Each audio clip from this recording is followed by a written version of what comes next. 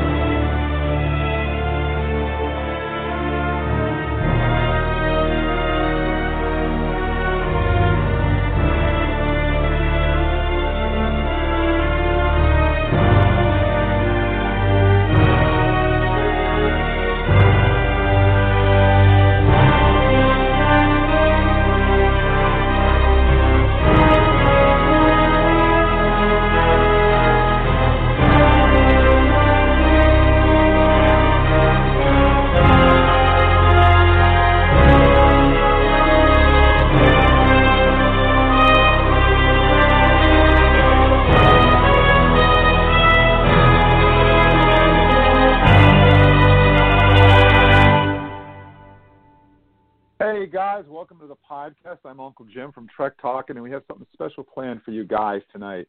I'm not only involved in Trek Talking and Stunt Treks with E. Leslie Hoffman, but I'm also a member of the Klingon Assault Group, in particular the Wild Frontier Quadrant. And I thought it might be fun, with all the COVID stuff going on and no conventions and things of that nature, if I could get some of the people from the Wild Frontier Quadrant of the Klingon Assault Group together, and we could have our very first fireside chat, which is what we're going to do for you guys tonight. Our phone number here is 646-668-2433. And if you'd like to be part of the conversation, or if you just want to call and say hello, if you have a question about how to join CAG, how to get in touch with a local ship, or if you just want to call and say hello, if you're a member, you don't have to be in the Wild Frontier Quadrant. You don't even have to be a member of CAG. All you need to do is be a Star Trek fan. Just give us a call at 646-668-2433 and say hello. Introduce yourself. We'd love to hear from you. We'll be here live for about the next hour, so please give us a call. We'd love to hear from you. Before we get started, though, last Friday, the Star Trek family lost a very dear member, Christopher Plummer, who most fans will know as General Chang from Star Trek VI, passed away. And I just wanted to take a moment to say how much we miss him and send out our condolences to his family. And I wanted to play a little clip in his honor. Tickle us, do we not laugh? Trick us, do we not bleed? Wrong us, shall we not revenge? Our rebels now are ended, Kirk. Cry havoc, and let's put the dogs of war. I am constant as the northern star. I'd give real money if you'd shut up.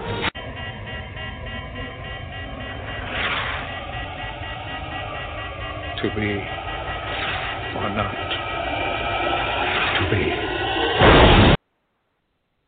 The late, great Christopher Plummer as General Chang from Star Trek VI, The Undiscovered Country. So, as I said at the top of the show, my name is Uncle Jim, and I'm a member of the Klingon Assault Group. I belong to the Wild Frontier Quadrant, and I live up here in Rutland, Vermont. And my particular ship I'm in command of is the IKV Denal. You can find me on Facebook. And how I got involved in the Klingon Assault Group is up in Ticonderoga, New York, there's a attraction, I guess you want to call it, the Star Trek Original Series Set Tour.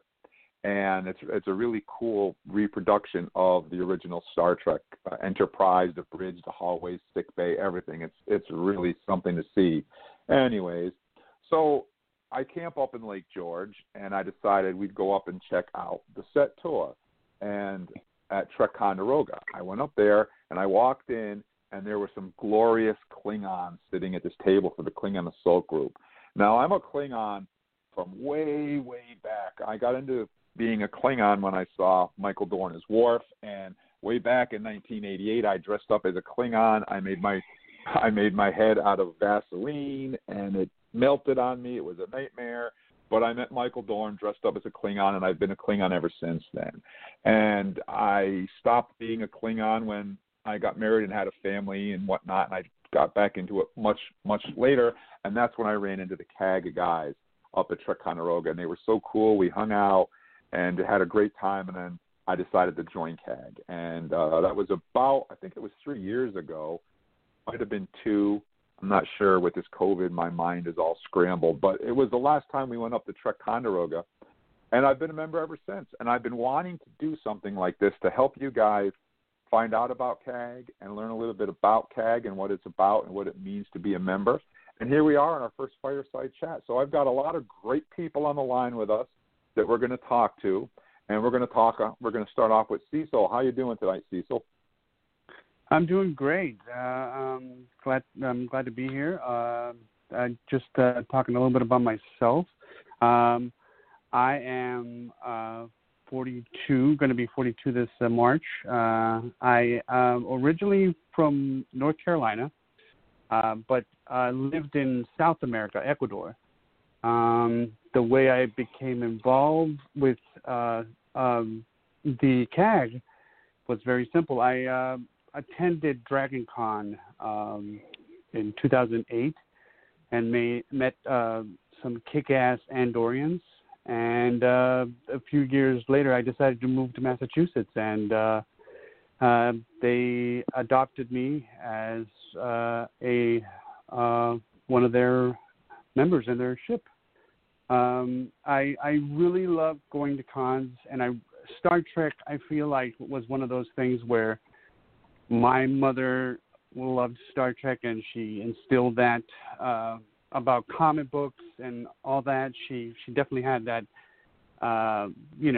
geek blood in her, and she definitely passed that on to me because I really liked sci-fi and all that stuff. And I'm pretty much an avid con goer. With COVID-19, I really have enjoyed most of all these kinds of interactions because I feel like I've interacted more with people of sci-fi culture than I have in the last few years. But because I think when con happens, you're so involved with just going there and having fun and eating that here I think we've kind of like, you can sit down and listen to people. But that's the short of it. Now, Cecil, you mentioned that you were an Andorian. So one of the things that I think is unique about the Klingon Assault Group... I am a Romulan. I am a Romulan. Romulan. I'm sorry, I want to correct that. Yes. Okay. So the Klingon Assault Group, tell people about it. You don't have to be a Klingon, correct? Yes, rightfully so. Do you want me to jump in here, Cecil? Please, the captain may speak. So hi, I'm Nico. I am the commanding officer of the Wild Frontier Quadrant as well as the XLV Corellas. XLV stands for Xeno Legion Vessel. We are part of the Imperial Xeno Legion segment of CAG, which includes non-Klingon alien warriors. So basically, if you are a non-human member of a spacefaring alien race, whether it is from within the Star Trek universe or not, you are welcome within CAG's Imperial Xeno Legion. Yeah, and Nico, one of the things about CAG is, what's the membership? How much does it cost to join CAG? So CAG is, in contrast to Starfleet International and some other fan groups, CAG is free to join, free to participate in, and does not have a whole lot of rules. We don't do a 12-point inspection of your costume like the 501st or some other fan groups would. So basically, come as you are, whether or not you, we're all kind of on the same level financially, since it's really all about participation and how much you want to both give to it and get out of it. Yeah, that's the guys that I met up at Ticonderoga really got me interested because of they were just so much fun. They were having fun, and that's to me that's right. what it's all about. It's having fun. And if somebody's listening and they want to become a member of the Klingon Assault Group, how would they reach out? How would they go about doing that? So the simplest way to do so is to visit CAG.org. That's KAG.org. You can actually use the feature to search for your local quadrant, submit a form indicating your interest, and that will go directly to the quadrant commander of the region that you are in. They will link you with your local ship, or if there's another ship you'd like to join, you can kind of go from there. But yeah, CAG.org is where we have really centralized all our operations. And how big, with the exception of the Wild Frontier Quadrant, which is where we're located, how big is CAG? Where do all the other quadrants reach out to? So to my knowledge, CAG spans worldwide. I think it's mostly centralized in North America. There are different quadrants within the U.S. and Canada, and there is the name of the international group fleet is slipping my mind, but CAG does span worldwide. So wherever you are on Terra, there is a CAG ship that can, if it's not near you, it can fly to you, and you can participate. That's awesome. There's also the quartermaster, if you're a member of CAG, and that's where I got some of the pieces for my Klingon costume from. There's a Facebook page. There's all kinds of ways that you can reach out to other fans. And hopefully this podcast of the Wild Frontier Quadrant, our Fire Chat #1, will continue, and we'll be able to do this again at a later date, yet to be determined. And you guys will be able to call and ask questions or share your stories with us. That's what I'm hoping for. And our phone number here is 646-668-2433. And oddly enough, that's the same number for every podcast that I'm involved in, because that's the phone number that we pay for. So any one of our podcasts, you can reach us on that phone number live. So put it in speed dial and give us a call. So, Nico, what do you want to tell people that are listening about your ship and the kind of things that you guys do? Yeah, sure. So I am one of the Andorians that Cecil had previously mentioned. My Klingon persona's name is IXL Major Thelazir Vestai Chalethlane. The nickname for that would be L. The Corlass has existed since 2013 as a Xeno Legion vessel. We're fairly small, and we are located in eastern Massachusetts, specifically Brockton, though we do have some other members that are a little bit farther away and some that are out of state as well. Our membership ranks are open to anyone willing to join. We're a very welcoming ship. We do actually have Klingons aboard in addition to our Andorian, Bajoran, and Romulan members. We do have 2 Klingons as well. So yeah, we're very welcoming. Specifically, we're very LGBT friendly. A lot of our members are part of that community, so that's part of our identity as well. But as far as how I got started in CAG, I'm from Massachusetts, originally South Shore area. I grew up in Marshfield.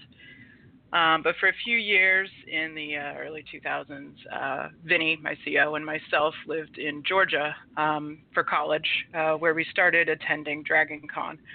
So we had kind of been going every year since 2006 as our Andorian characters, and eventually in 2011 we were recruited into CAG, and I had the same question you presented, which is, but wait, we're not Klingons, which is how I learned about the Xeno Legion. We're very excited to kind of get things rolling.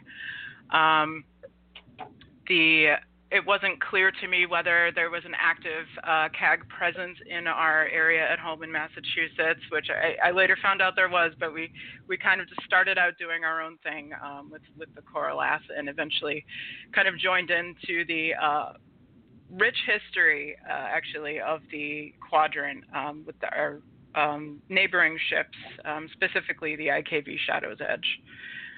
We've been going since 2013. Traditionally, we had been attending Dragon Con and participating in the parade. That was kind of our big thing.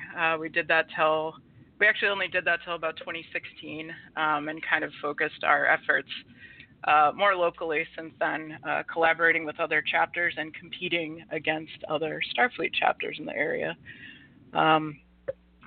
So that's it as far as the Corlath. As far as myself, I'm a lifelong Star Trek fan. In particular, my dad was a huge geek. He was a kid kind of in the heyday of the original series. He had written a letter to Gene Roddenberry asking if he could have one of their uniforms when they were done filming the show. Sadly, he didn't get one, but that kind of same desire, persistence for both the fandom and kind of just for a better future for humanity. That came from my dad. I've always loved Star Trek. It's always been part of me, and I'm very happy to say that it is still part of me, and now it's part of my social life as well. And something that you said that I think is very important that I want to reiterate to everybody, and that is that I think the IDIC, infinite diversity and infinite combinations, and I think that's something that Star Trek holds very near and dear, and something that's very important to most of us that are involved in Star Trek. Actually, I think anybody that's involved in Star Trek would say the IDIC is very, very important. And you brought that up when you were talking about your ship as well. And I think that's great. Mm-hmm. That's very important. That you are all inclusive, and that's the way it should be. Right. CAG as a whole, prides itself on being inclusive, but I personally thought that needed to be said a little bit louder. So that's why I am reiterating that point. And I'm very happy to see that other ships have been doing that as well. Yes, because I think that as Star Trek fans, I want everybody to feel welcome. I don't want anybody to feel excluded, and nobody should ever feel left out. And I think that if you're a Star Trek fan, then we welcome you into our Star Trek family, period. Cut and dry, end of story. There's no ands, ifs, or buts about it. You're welcome, and you're part of the family, the end. And I think that's great. That's what makes Star Trek so special and so unique. Absolutely. So, but wait, there's more, because we also have Rita on the line with us. So, Rita, how you doing tonight? Hi, it's Rydia. It's like Lydia, but with an R. I'm sorry. I spelled it wrong when I put it on the screen there. I'm sorry. Secret alter ego. There was some confusion when we were talking at the beginning of the show, and I put your name down, then I changed to something else, and it got all messed up. I'm sorry. It's all right. My name is Rydia. I actually don't feel comfortable talking that much, so I'm going to keep it a little short. Luckily, my story is the same as Nico's, almost. So that cuts down on it a bit. So I'm the XO on the Coralath. My Andorian persona is the Vinian. I go by Vinny for short. I got into Star Trek at a pretty young age as well. I would watch the original series movies with my mom, and that was like my first introduction to it. And then it just sort of slowly just kept seeping into my life, just becoming part of my life, and I just got more and more into it over the years. And what is the biggest thing about Star Trek that attracted you to it? What attracted you and kept you involved for so long? I think it's just their vision of the future, just the hope for humanity, I think. Yes, and with all the different Star Trek clubs out there, what drew you to CAG? Well, I mean, exactly the same story as Nico. We joined. We're together when we were recruited. We were approached at the same time. But we've been a couple for a long time before we even got married. We've been married for a long time. We met in kindergarten. Yeah. So it happened at the same time. We were already super invested in Star Trek at that point, and it sounded great. It sounded fun. Yeah, I hear that, and I get that completely. So we also have on the line, we have Audrey, and why do you want to jump in and tell us a little bit about yourself? Well, I got involved in Star Trek with Rydia as a little kid, and I've watched like Next Gen and like Deep Space Nine, and it's pretty cool.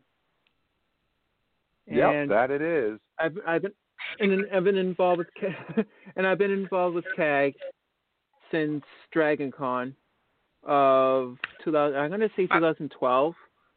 I think you joined the Coalesce, I want to say in 2014, when I think that might have been the first year you did the parade with us. I can look back and see, but it was around there. That seems about right. So Audrey is Rydia's little brother. Now, you guys keep talking about Dragon Con. That's in Atlanta, Georgia? Yeah, correct? So... yep, it is. It's huge, and it really kind of became our fandom home for us for a while, even though it is so far away. Our first Dragon Con again that we attended was in 2006, right before Rydia and I moved out of Georgia after college, and then we loved it so much we just kept making the trek down there, which is where we met Cecil as well, who has since relocated from North Carolina to Massachusetts, here with us in Brockton. But yeah, even though it is a good 20-hour drive, Dragon Con really kind of did become our big yearly event, and it wasn't until really recently that the Coalesce started focusing on local efforts. Now, I've been to a couple of conventions in Massachusetts, like Super Mega Fest we've been to. There's another one. Monster Mania. We've been to a couple of them in Massachusetts. Are there any local ones that you guys attend that are located in the Wild Frontier Quadrant there where people that live in that area could go to meet you guys? Yeah, absolutely. When COVID is over? Yeah, Aresia.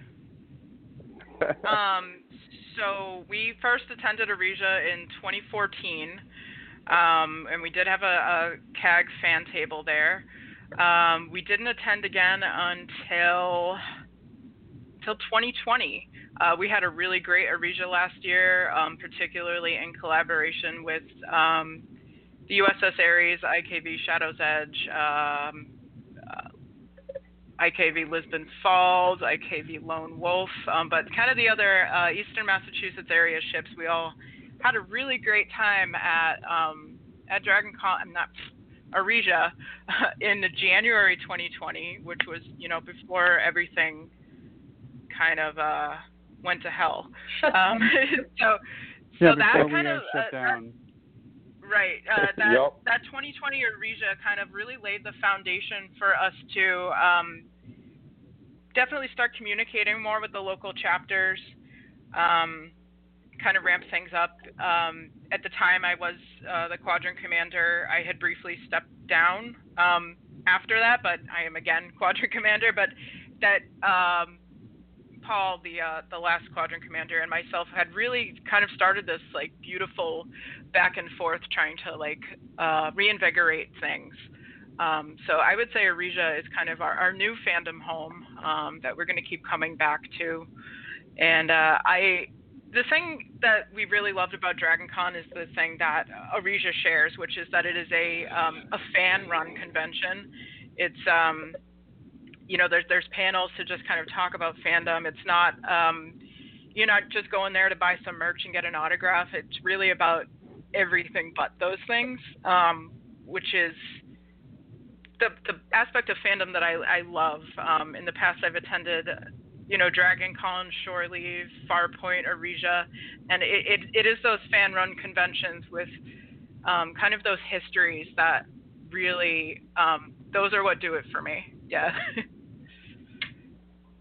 Yeah, I hear you, because back in the early 90s, I ran a couple of Star Trek conventions in upstate New York, fan conventions. Unfortunately, there's a convention company whose name shall not be mentioned that just crushed me like a bug under their heel, and that was it. I did 4, and I could never do another one again. So, and I agree. I wanted to bring fans.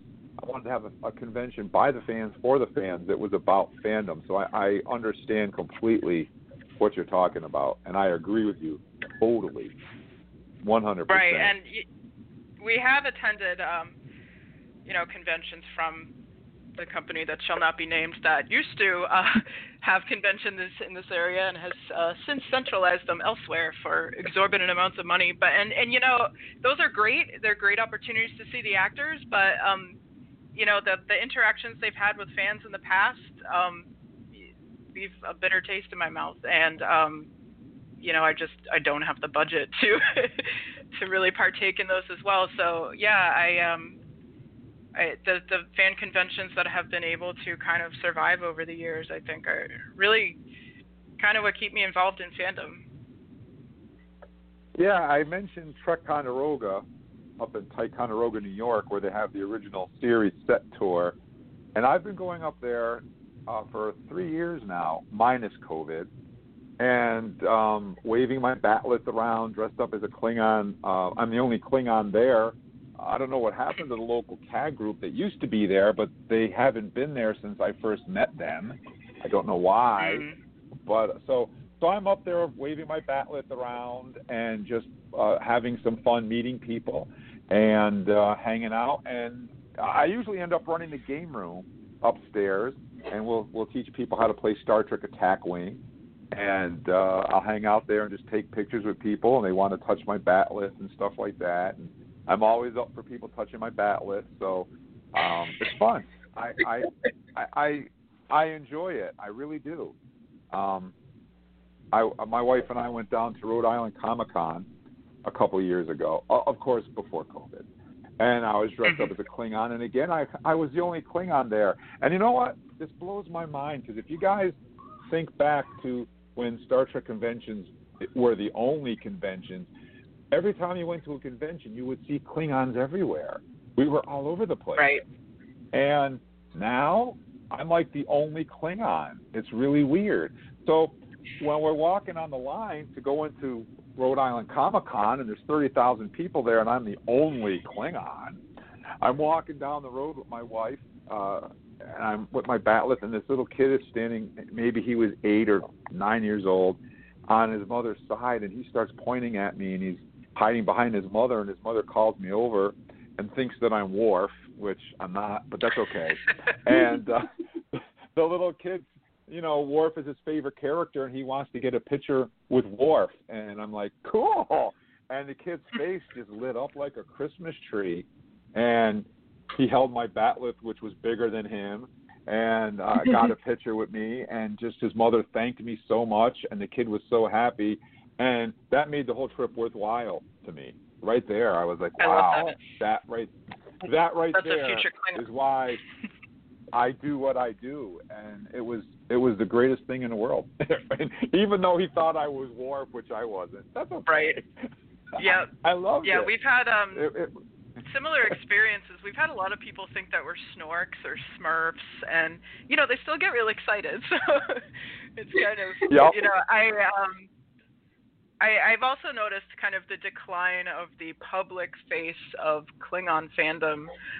In addition to CAG, there were also other prominent Klingon fan organizations, and outside of Trek-specific conventions, you really don't see as many as you used to, which is kind of what, even though my persona is not specifically a Klingon, it kind of I really feel kind of a responsibility to kind of uphold traditions that CAG has established. I know there's some older folks that may not be able to participate as they once used to. So being part of this is really important to me, and it's really gratifying to be part of this and kind of help bring things back, both bring people back into the fray and kind of bring a younger generation into things too. And I love it. I find myself, oddly enough, being most of the conventions we go to, I'm the only Klingon there, which is fine with me, because everybody remembers me. Oh, you're that Klingon dude. Well, yeah, that's me, and that's fine. I'll go up to Trek Ticonderoga, and someone will come up to me and say, "Oh, you're that Klingon guy from last year." Yep, that's me. So I love it. I think it's great, and they can call me the Klingon dude. I don't have a problem as long as they're getting involved in Star Trek and they're going to uphold the ideals and standards that I feel Star Trek represents. Then I'm all for it. I don't care. Klingon, Andorian, doesn't matter to me. Just come on over and have some fun. Right. And I was up at a convention again in the early years when I met Michael Dorn in the 80s, and I was dressed up as Worf at that time. And my wife was an Andorian. I got to tell you the story about that. This was like in the early days of makeup, and we were like in our 20s at the time, and I spray painted my wife blue. Yes, I spray painted her blue. Oh no! I put the white hair on her with the antenna, and she looked great. She was a great Andorian, and I was a Klingon. I was actually Worf, and we're walking from our hotel room, and there's this lady following us. This is up in Buffalo, New York. This lady's following us. I'm like, we're being stalked. This is weird. Everywhere we went, she followed us. We got on the elevator. She got on the elevator. She didn't say anything. We got off the elevator. She got off the elevator, followed us through the lobby. We're like, uh-oh, this is weird. So finally, the woman comes up to us, and she says to me, hey, I know you. You're that guy from that show. You're that Worf guy. I said, No, I'm not. She says, yeah. My husband loves you. You're his favorite character. I said, well, I'm not Worf. I'm just a guy dressed up as Worf. And she says, oh, my husband loves you. It doesn't matter. So she wants me to sign a picture for her husband. I'm like, what? You want my autograph? She says, yeah, my husband loves it. I'm like, oh, okay. What do you want me to sign? So she gives me this picture to Bob from Worf, and I signed it to Bob from Worf, and she thanked me, and off she went down the lobby to give her husband the picture of that she met Worf. So somewhere in Buffalo, New York, there's a dude with a picture of Worf hanging up that was signed by me, and the only time someone ever asked me for an autograph. That's so good. That's pretty good. I enjoy Star Trek fandom, and I enjoy sharing all the stories that I've amassed over my years with fans, and hopefully that will excite people and make them want to get involved in CAG, like I did, and reach out to us and become part of this Star Trek family, because we really are a giant family. Yeah. I think we're a giant family.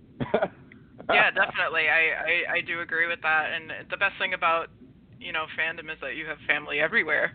Like, no matter where you go, it's like, you walk into, a fan event and you're like, these are my people. I'm home. It's not really location dependent, but yeah, it is really cool. I definitely encourage folks to get involved, not only for the fun fandom aspect of dressing up and having people ooh and ah over your awesome costume. You don't even have to have a completed costume, or as we call them in CAG, uniforms, to participate. It could be a t-shirt with your ship's logo. It could really be anything. The uniform aspect is really to just kind of gain rank and honor. The work that CAG does really, what we do on the day-to-day outside of conventions really centers around giving and charity work. In the past, we've shown up to blood drives. We did a few years ago, we had this fantastic Mandalorians versus Andorians blood drive in Providence. We've donated to food pantries.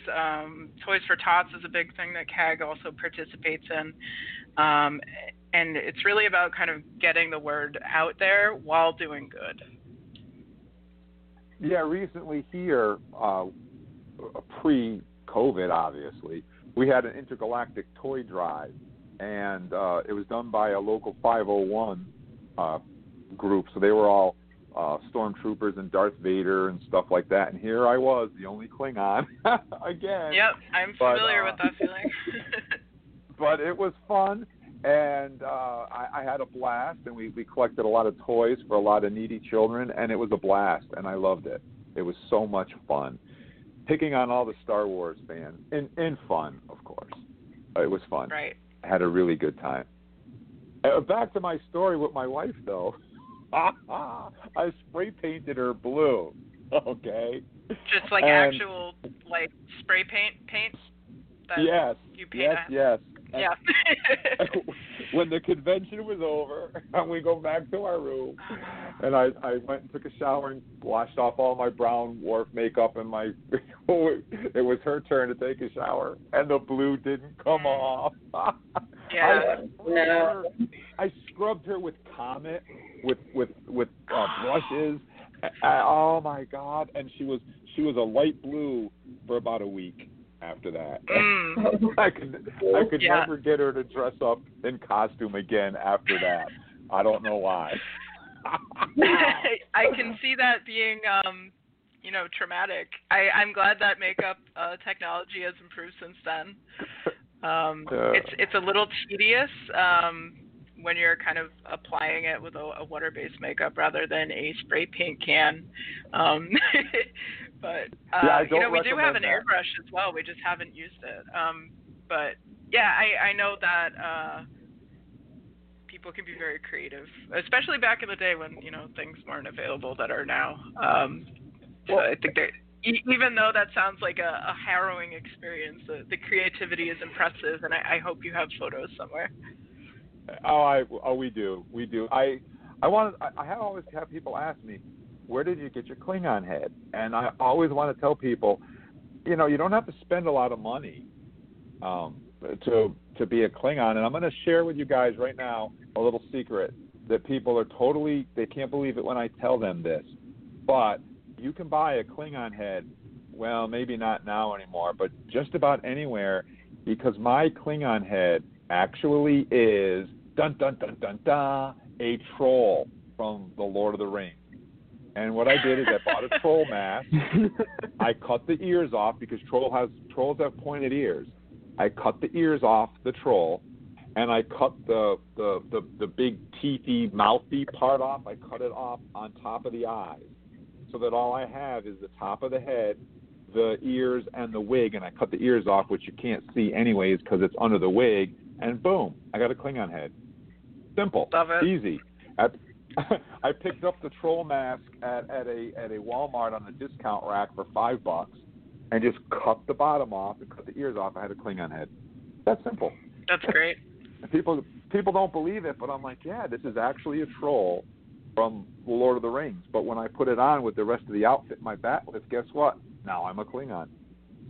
Right. It's that easy. So, anyways, Audrey, you've been awful quiet. You want to jump into the conversation and share any stories with the people that are listening? Yeah. So I've been to Dragon Con as an Andorian since 2012 till like 2016. We took a break for Dragon Con for like certain years between like then and now. Yep. So we're gonna try to go to Dragon Con if things go well with like COVID situation or something like that. We were gonna go to Dragon Con this year and probably be Andorians when we go to the parade. But if that's fingers crossed that if it goes well with COVID situation. I was going to say they're already starting to cancel conventions already for 2021. I haven't heard anything about Dragon Con yet, though. Yeah, I don't see it being safe to assemble 80,000 people in one place anytime this year. But we do. So the thing with DragonCon is it has gotten so big that it's hard to get a hotel room in one of the 5+ host hotels that they have now. So we did get our hotel room and kind of, decided if it was going to happen, we're going to go this year. Because we haven't been in a while, because we all kind of need to get out of here for a while. So we got our badges, we got our room, we have our plane tickets. I personally don't see it actually happening this year. I'm a little nervous if it does happen. I'm not sure I would actually want to go. In terms of doing the parade, Audrey, we can talk about it, but I'm not sure we would be participating in the parade this year. I think we would be probably wearing masks and laying low if we do end up there. But yeah, kind of going back to the fact that DragonCon is our history in our ship itself. Yeah. Yeah, I did a DragonCon parade is once. huge. It's huge because I remember I did a few conventions in North Carolina and always heard about DragonCon being this big thing. And in 2007, I went with little money that I had, but I remember having a blast. And because I think DragonCon is one of those big conventions where it doesn't matter what you like, there's something for everyone there. And I think that's why I think that's why it's such a good convention. And you have a diversity in the fandom, diversity in people, and they're going to the South in a good location. I feel like it's a lot of fun. I've never have come out of a DragonCon maybe sick with con crud, but I have always enjoyed it coming out of it. Well, you're definitely not going to get con crud from a live broadcast like this, so that's great news anyways. That is great news. That is great news. And I also, Cecil, we talked at the top of the show, but you've been pretty quiet as we've gone on. Did you want to jump into the conversation and share any stories about? Any stories. I can tell you a lot of stories. Anything that you want, I can tell you. Because I've really enjoyed my life as a nerd. With just having a lot of people to talk to about it, it's really good, because I definitely came from Ecuador, South America. That was like, I was born here, but my family lived in Ecuador. So as soon as I was born, we went back because I was 3 months premature, and I was born in Asheville, North Carolina. So we went back and lived. I lived about 16 years in South America. And what was hard is there was a lot of sci-fi or fantasy stuff thrust upon me by my parents because they would bring stuff back from United States, but it wasn't that much, and so I always yearned for more stuff, on hand stuff. And when I came to the United States, I pretty much devoured sci-fi like it was nothing, So that's why I got involved in conventions, because it was like we would go to my first convention was in 2001 and it was an anime convention, and I remember having so much fun, and people just kept telling me about DragonCon and how much fun it was. So in 2007, I went there, and it was mind blowing. And I've tried to go ever since, but sometimes money and just having the time to go has been an issue. But nonetheless, it's always something that is on the books almost every year. And with COVID, if it doesn't happen, then it happened the next year. The thing is that it'll happen, and that's what you look forward to. And you know what? I think that right now is the golden age to be a Star Trek fan. I think that Star Trek is making a huge resurgence. It started with the J.J. Abrams movies in 2009, which brought a whole rush of fresh young people interested in Star Trek. And, that it carried on with Star Trek Discovery and Star Trek Picard, Star Trek Lower Decks, and now we have Star Trek Prodigy, an animated series, which is going to be coming out. We got Star Trek Strange New Worlds, which is currently in production, and we have Star Trek Section 31, and then we have a currently as yet unnamed another Star Trek project, which is in the works, all of that adds up to the greatest time to be a fan, just right now. Yeah, absolutely. Here. It's so exciting. It seems like almost surreal. Like we went for so long. We're just like, oh man, is Star Trek dead? Like I still have that feeling. Like, is this actually happening? And it's so good. And and we're in this period right now where we don't have weekly new Trek to look forward to, and it's just kind of like, we've been spoiled. This is depressing. Where's my family that lives in the TV? So we've gone back to like our 200th rewatch of DS9, but it's kind of how when we I do. started this podcast, when I started Trek Talking in 2015, all we had was the Kelvin movies, and there was really nothing going on. So we were talking about Star Wars and Doctor Who, and kind of like Dragon Con, we were talking about all kinds of stuff on Trek Talking, and then something wonderful happened. Then Discovery came along, and now we had something new. And then Picard came along, and then Lower Decks came along, and now Trek Talking, and now we have the Klingon Assault Group that we're involved in as well. And now Trek Talking can talk Trek, which is wonderful. Right. And I'm not belittling. I don't want anyone to get. I'm not belittling any of those other genres that I talked about at all, because they're all part of me. But I just think that Star Trek is the one I think it deserves to be front and center, because Star Trek's the one that started all this. If it wasn't for Star Trek conventions, you wouldn't have Dragon Con or any of the other cons. It all started with Star Trek. So it's really important to me to keep that alive. That makes sense. Yeah, I know. And I'm also a fan of many genres. You mentioned Doctor Who. I'm still a fan of Doctor Who. Star Wars. I'm still a fan of Star Wars.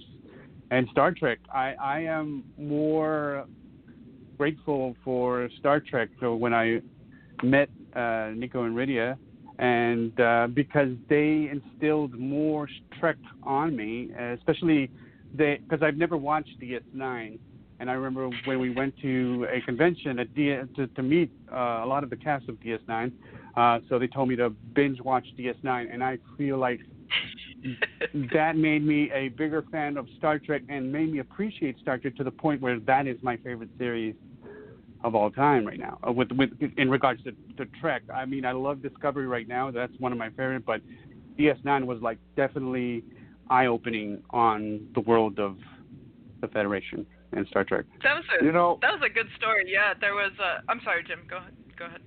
Well, you brought up Discovery, and I got to say, I want to ask you guys, I want to have a little bit of fun. I want to ask you guys, I personally, I love Mary Chieffo as L'Rell. I just think she is spectacular. And when she gave that speech and she says, "You can call me mother," I was like, oh my God, I loved it. I was like, I love her, yeah. I was jumping. I love her. And I really, I love what they did with the Klingons in Discovery. And I know that's a big bone with a lot of Star Trek fans hated Discovery because of the Klingons. As a Klingon fan myself, cosplaying as a Klingon, if you go back to Star Trek the Motion Picture, there's a book that came out called Star Trek the Motion Picture, the Sketchbook. And in the sketchbook is a drawing of what Gene Roddenberry wanted the Klingons to look like in 1979 when they did the motion picture, but they didn't have the technology to do it at that time. So they came up with what I call the spiny head look that Mark Leonard wore in the motion picture, which got refined to the turtle head look that we're all familiar with on TNG. But when Discovery came out, the Klingons truly looked alien, which was always Gene Roddenberry's intention, because for the Klingons to become friends with the Federation, he wanted them to be truly alien and unhuman, so that when they became friends with the Federation, they were two completely different, totally different races coming together. And so when they made the Klingons look that way, that never really bothered me. What did you guys, we'll start off with Cecil. What did you think about the new look of the Klingons for Discovery? I am a person that doesn't get too much attached to a certain look and a certain actor. I like story-driven entertainment. So when you put the Klingons in that stage in Discovery, it made total sense, you know, because I guess in this way that I grew up with Star Trek with like the Klingons on the original series, and then they evolved into the Next Generation series. They always looked different, so to me that didn't, you know, I didn't think it was it didn't take me out of it. I was definitely in for the Klingons at the beginning, and I'm still with the Klingons with the Discovery, even though they're not in the third season at all. I miss them. So, but I love them. They actually talked Klingon, and the Klingon subtitles were in Klingon and then translated into English, which I thought was great. Nico, what did you think about the Klingons as they were presented on Star Trek Discovery? I have the same thoughts on it as you all. I did not know that bit about the motion picture sketchbook, so thank you for that. But that's a really cool thing to know. Yeah, with Discovery, I mean, I think with you know, advances in makeup and VFX, I think that we need to see the aliens look more alien. We need to know that they're not human. Not to go on a tangent, but like, you know, the Klingons in TOS and to some extent TNG were, you know, very human looking, except, you know, their skin was brown.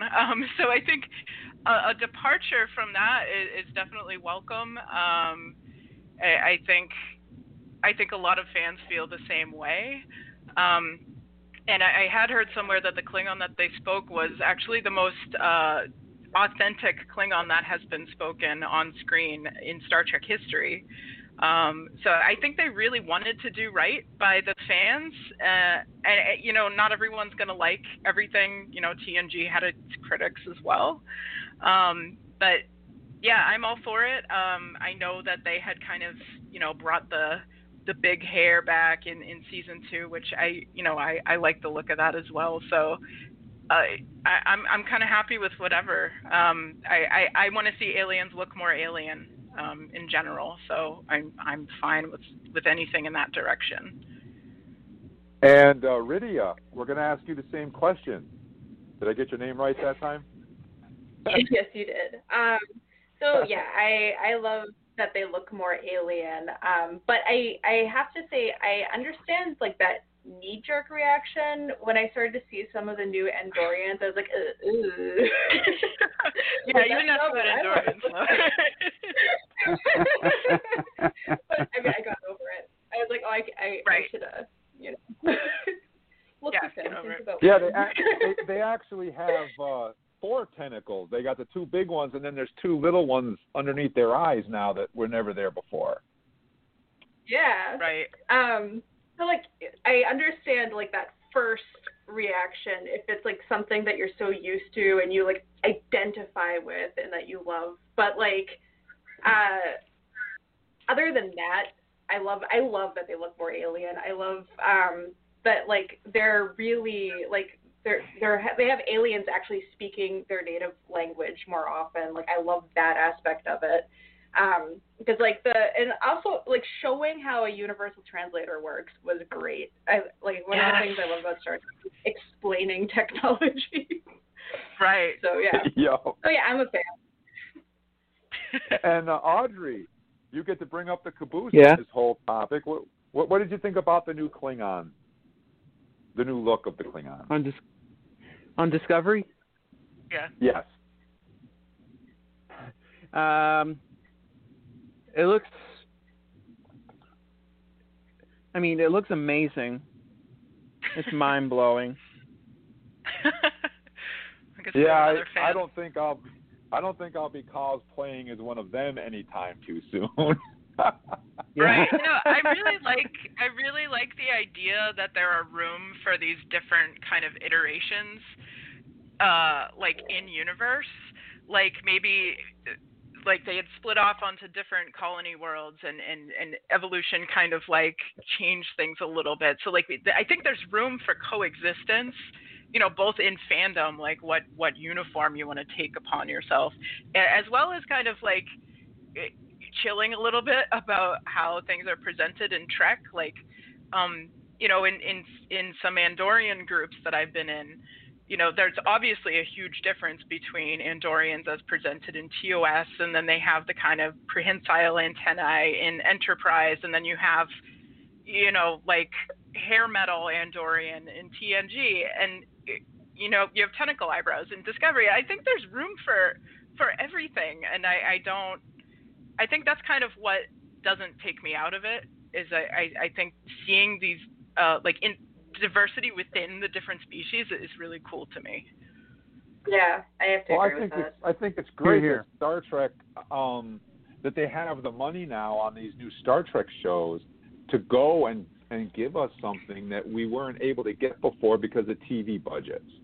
And I think that's great. And, so guys, I want to ask you before we actually really do run out of time, did you enjoy our first Wild Frontier Quadrant fireside chat? And do you guys think we might want to try to do something like this again? What do you think? I'll go.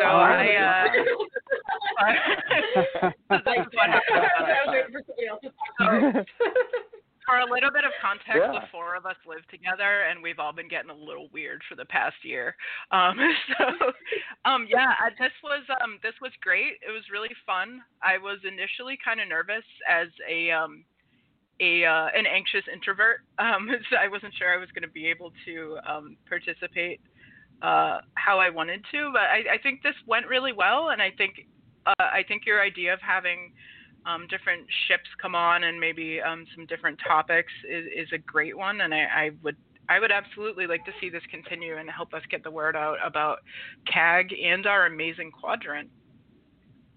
Yeah, it's actually it's pretty easy. It's just like talking to your friends on the phone.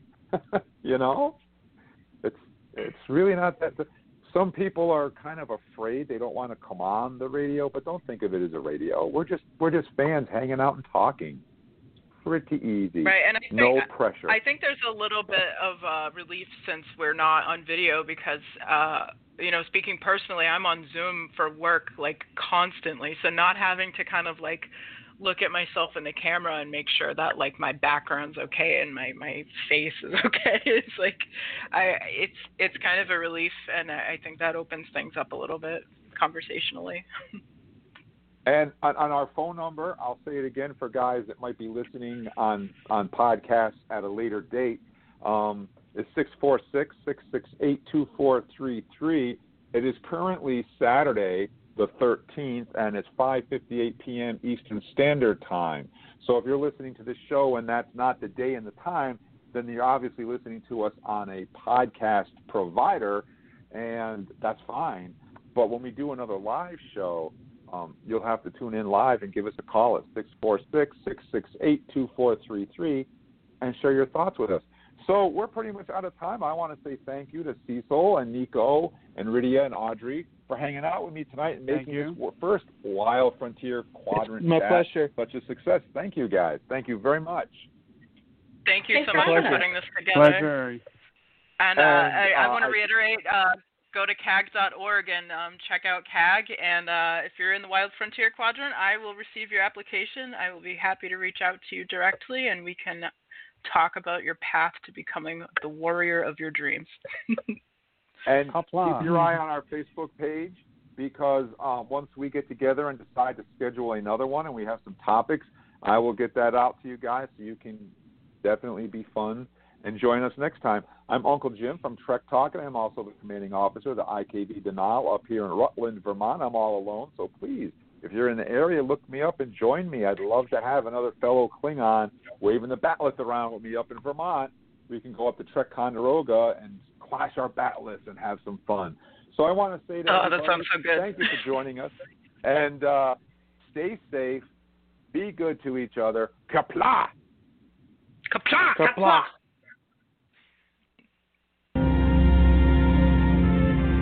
Let's see what's out there. Engage.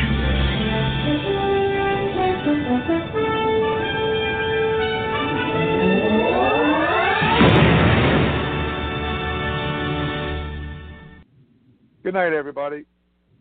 Good night. Thank Night. you. Night. Night.